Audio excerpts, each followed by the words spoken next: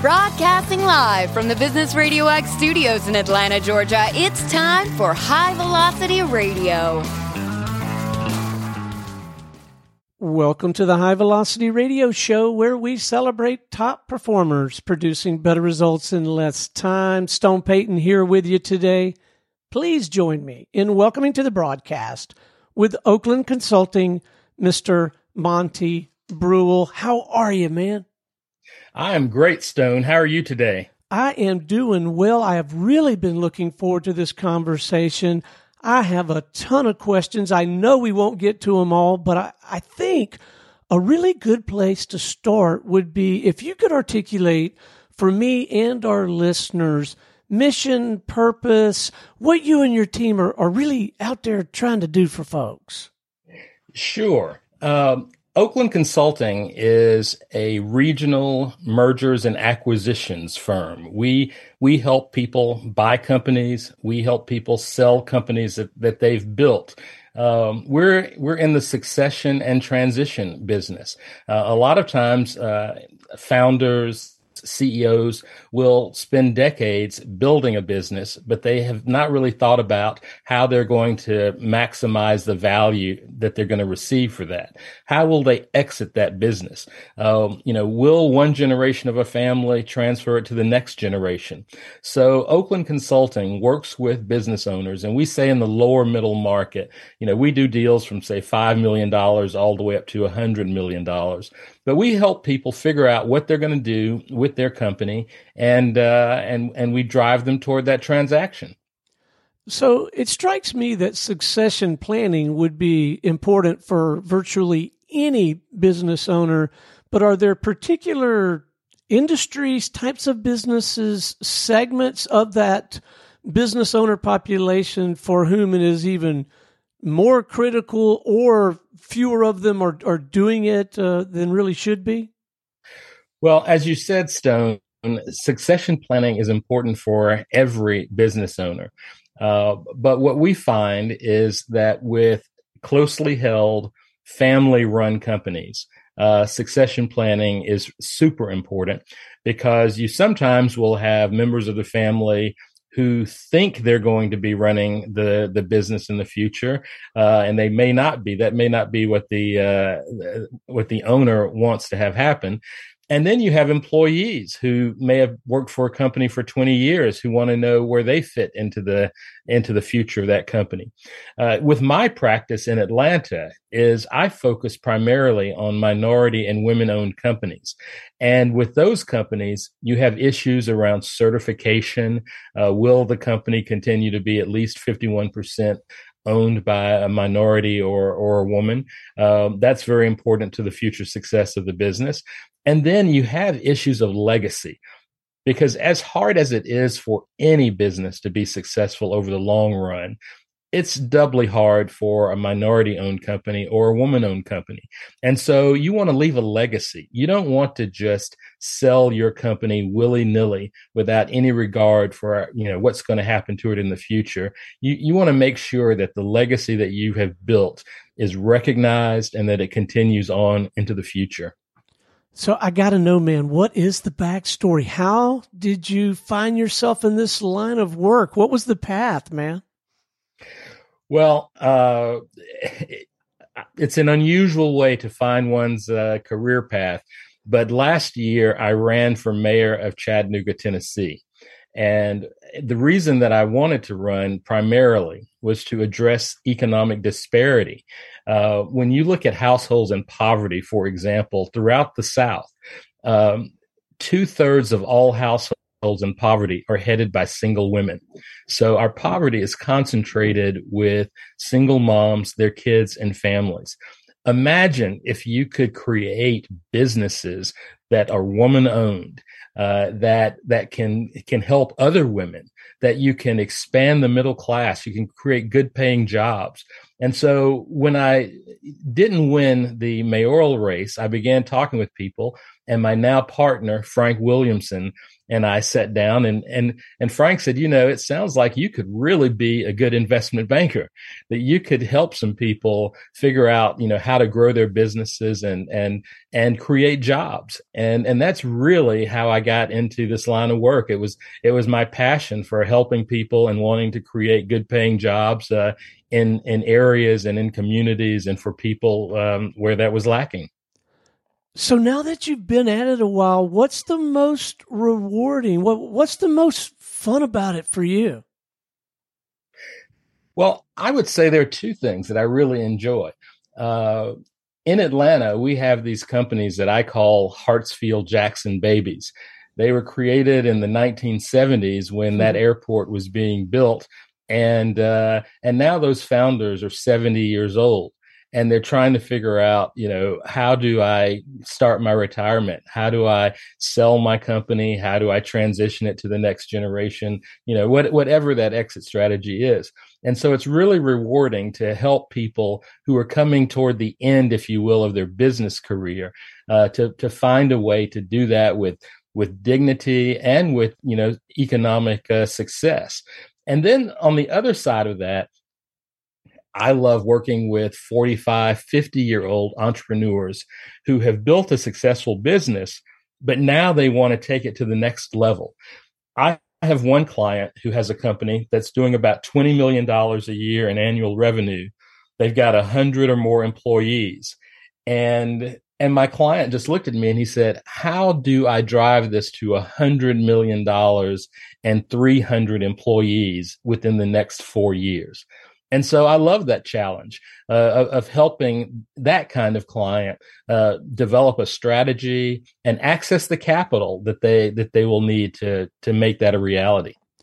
So when you first sit down and start visiting with a client or even a prospective client, what kind of questions do they have? What are they concerned about, scared of, excited about? What is that like?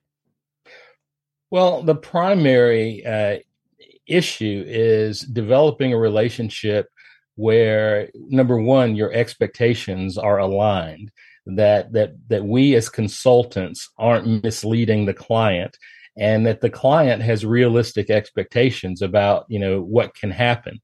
And the other thing is there's an issue of trust, because when an owner is talking about either growing their company or selling their company, they're talking about their baby. I mean, this has been the primary focus of their lives for a number of years.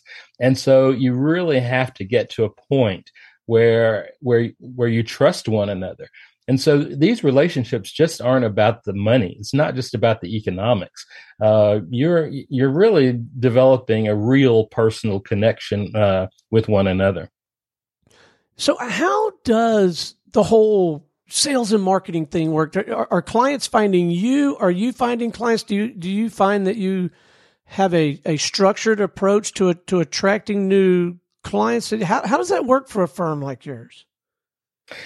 I'd say there are really two things. I try to develop relationships with business influencers, so attorneys, CPAs, people who are trusted advisors. Because that really helps me and it helps our firm. If it's not Monty Brule cold calling a business owner saying, knock, knock, knock, here I am, let me help you. It's really much better and much smoother if someone that they already know, like their lawyer or their accountant, says, I've got the guy for you, or I know a firm that can help you. So that's number one. And then the other thing I will say is you never know when the client is going to need you. So I just try to meet as many people as I possibly can, build personal relationships with them. And it may be 2 years down the road before that person comes back and says, I've been thinking about selling my company. Would you be willing to talk to me? Or, I want to grow my business. Can you talk to me about how to do that? So it's not really a case where I make a sales call and I close the deal, because that's not really how mergers and acquisitions work. Rare is it that you will meet someone at the precise point in time when they're ready for your services. I'm sure there are some consistent patterns, some consistent elements in your work with virtually any client, but I got to also believe every situation's got to have its idiosyncrasies, right? If you're working with a 75-year-old matriarch getting ready to exit and ride off into the sunset, that's got to be different than working with, I don't know, maybe some folks in some underserved communities. Can you talk a little bit about the value of having a firm like yours with your expertise and your experience and being able to navigate those different kinds of situations that would present themselves? Well, really, what people are looking for when they hire an M&A advisor, like Oakland Consulting, is they're looking to access our relationships. They're looking to access our reputation, if you will. So I spend a lot of time talking to people involved in the capital markets, people who are either investing equity or who are banks who are doing work on the debt side. And so it's really interesting that it's all about making connection. I would say that's the number one thing. So sometimes, we meet with clients and they're not ready, or it's just not the right fit. And we try to, help them get ready or help them find an advisor who will work for them. But you're right, Stone, every situation is different. We have a standard model, if you will. We know we got to come in and do evaluation. We know that we've got to provide, a list of prospective investors or prospective acquisition targets. All of that is fairly standard, but it's kind of like being a quarterback on a football team. The play is called, what the play is going to be, but when the ball is snapped, it doesn't always, in fact, it rarely happens just as it's drawn up, right? So you've got to have a little athletic ability, in this case, a little M&A ability to be able to pivot and to be resilient and take the client where they want to go, even though the play broke down somewhere and you've got to make it work anyway. So do you find that, at least in the initial conversations, because, while these folks may be really at the top of their game with respect to their craft or have done a marvelous job in meeting the market with the business that they've created, they're not succession planning experts, they're not M&A experts, they may not have bought or sold businesses before. Do you find that there are some myths, misconceptions, assumptions, preconceived notions that sometimes you have to sort of set the record straight, educate, inform, and help them understand what this arena is really like? Well, I think the number one misconception is that as the M&A advisor, we just care about the transaction, that we're just trying to get a deal done so that we can get paid. And that's not really even how our compensation works at Oakland. We bill our clients essentially like lawyers and accountants. We don't collect a big success fee at the end, because we want our objectives to be perfectly aligned with our clients' objectives. And so I never want a client to feel like he or she is being pushed toward a deal just because it's in Oakland Consulting's best interest. We want every deal to be in the best interest of our clients. And that is really the most important thing that I think is that we have to address. And then the second thing I will say is listening is so important. When I first meet a client, I don't really even talk much about their business. I want to know, really, why are we having this conversation? What prompted the client to want to sit down with me? And, what are, if you will, the hopes, dreams, and aspirations of that client? If you're 70, I want to know what you want to be doing when you're 75. And if you're 40, I want to know what you want to be doing when you're 50, because that's really where we're trying to go. It's really not about what's going on today. It's about what's going on tomorrow. And we want the client to be in control of that. And we want to be the facilitator that helps the client get where he or she wants to go. Words like relationship, connection, listening have surfaced in this conversation, I got to say, far more often than I would have anticipated. Speaking of myths, misconceptions, preconceived notions, I would have envisioned your world as far more transactional. It sounds like it is deeply, deeply rooted in relationship and service and listening, much more so. I mean, I realize there's the transactional component, but I mean, this is a relationship business, isn't it? Oh, absolutely. The transaction is really the easiest part of it. I mean, imagine, Stone, if you're out looking for a house. Now, you've gone to the bank, you've gotten pre-approved for the mortgage, you know what's going to happen when you sit down at the closing table, but you have to look at 50 houses before you find the one that's right for you. And sometimes you know it right when you drive up. You just look at your real estate agent and you go, no, not this one. And sometimes you have to go back to the house 3 or 4 times before you realize that it's not for you. And hopefully in the end, you find the one that is the perfect one for you. And a business transaction, an M&A transaction, is very similar to that. It's not one and done. It's not just about, saying, okay, you want to buy, a yellow house. We got a yellow house for you. No, it's really more complicated than that. It's got to feel right. And so a lot of people don't think about, as you said, the relationship or the feeling part of the deal. And that's really the most important part. Well, and following on this relationship, investing in the other person kind of theme, I got to believe you must have had the benefit and continue to have maybe the benefit of one or more mentors that have helped you really learn how to serve in this ecosystem, yeah? Oh, absolutely. I don't know if he would consider himself a mentor because we're partners, but I've already mentioned, Frank Williamson, who started Oakland Consulting. He is a person of the highest integrity who strives to do the right thing. And I love being a part of an organization where that's our culture. And I have to applaud Frank for establishing that as our culture. As a general business mentor, many, many years ago, when I first came out of college, I went to work for Jack Lupton, who at the time was the largest Coca-Cola bottler in the United States. And Jack always said to me, he said, we want to be number one in every market in which we choose to compete. And what I got from that is you don't have to compete. You don't have to go after everything. You don't have to do things just because somebody wants you to. But when you decide to get up off the bench and get into the game, you give it your all. And that is an important lesson that I've just carried with me throughout my entire business career. And so when I think about mentorship, I'm thankful for the lessons that I learned in Coca-Cola bottling and from Jack Lupton.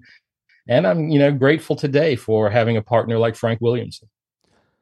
Okay, before we wrap, let's leave our listeners with a couple of pro tips. I don't know, maybe a to-do list or just a couple of actionable items, things for them to be thinking about, doing, reading, and maybe topics like things to consider when selecting a buyer, things to consider, be thinking about as you prepare to hand off your legacy to the next generation. But let's leave them with a couple of actionable items.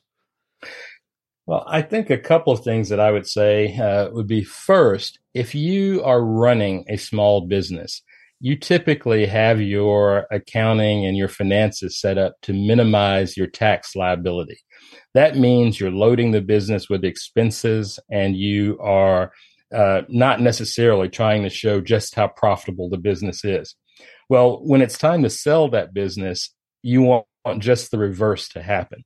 So if you're thinking about selling your business, say in 5 years, you want to have financials that look like you are a robust, viable, thriving business. Or you want to hire, an advisor who can come in and help you restate your financials so that you're maximizing the value that's represented there. And the last thing that I will say too is that when you're thinking about succession, whether you are acquiring a company to go to the next level, or you're looking for somebody to come in and take over your existing business, transparency and honesty are very important. Think about how insecure your heirs feel or your employees feel if they know that the time is coming and they just don't know what the plan is. They don't know where they fit in. They don't know if the business is going to be sold out from under them. They don't know if you're going to go out and buy another business and they thought that they were going to be the next CEO, but all of a sudden there are other people who are vying for those positions. So you've got to conduct yourself with transparency and honesty. I think that's the very best advice that I could give to any business owner, no matter what sector they're in, no matter what their company is. Well, I am so glad that I asked, and I'm so glad that we captured that for the benefit of our listeners, and it's helpful to me too. My business partner and I, we own a pretty successful media company, and at some point we're going to want to figure out a way to transition that to our studio partners or to our families. So thank you for that. All right, what is the best way for our listeners to connect with you, tap into your work, and start learning about these topics? The best way to find out what we at Oaklyn Consulting can do for you is to go to our website, which is Oaklyn, OAKLYN, consulting.com. It's not Oakland like in Oakland, California. It's Oakland, OAKLYN. And then my email is mbruell, MBRUELL, @oakland.consulting. Well, Monty, it has been an absolute delight having you on the show today, man. Thank you for joining us. Thank you for sharing your insight, your perspective, and keep up the good work, man. Stone, I have really, really enjoyed it and look forward to hopefully getting together again. It is my pleasure. All right, until next time, this is Stone Payton for our guest today, Monty Bruell with Oaklyn Consulting, and everyone here at the Business Radio X family saying we'll see you in the fast lane.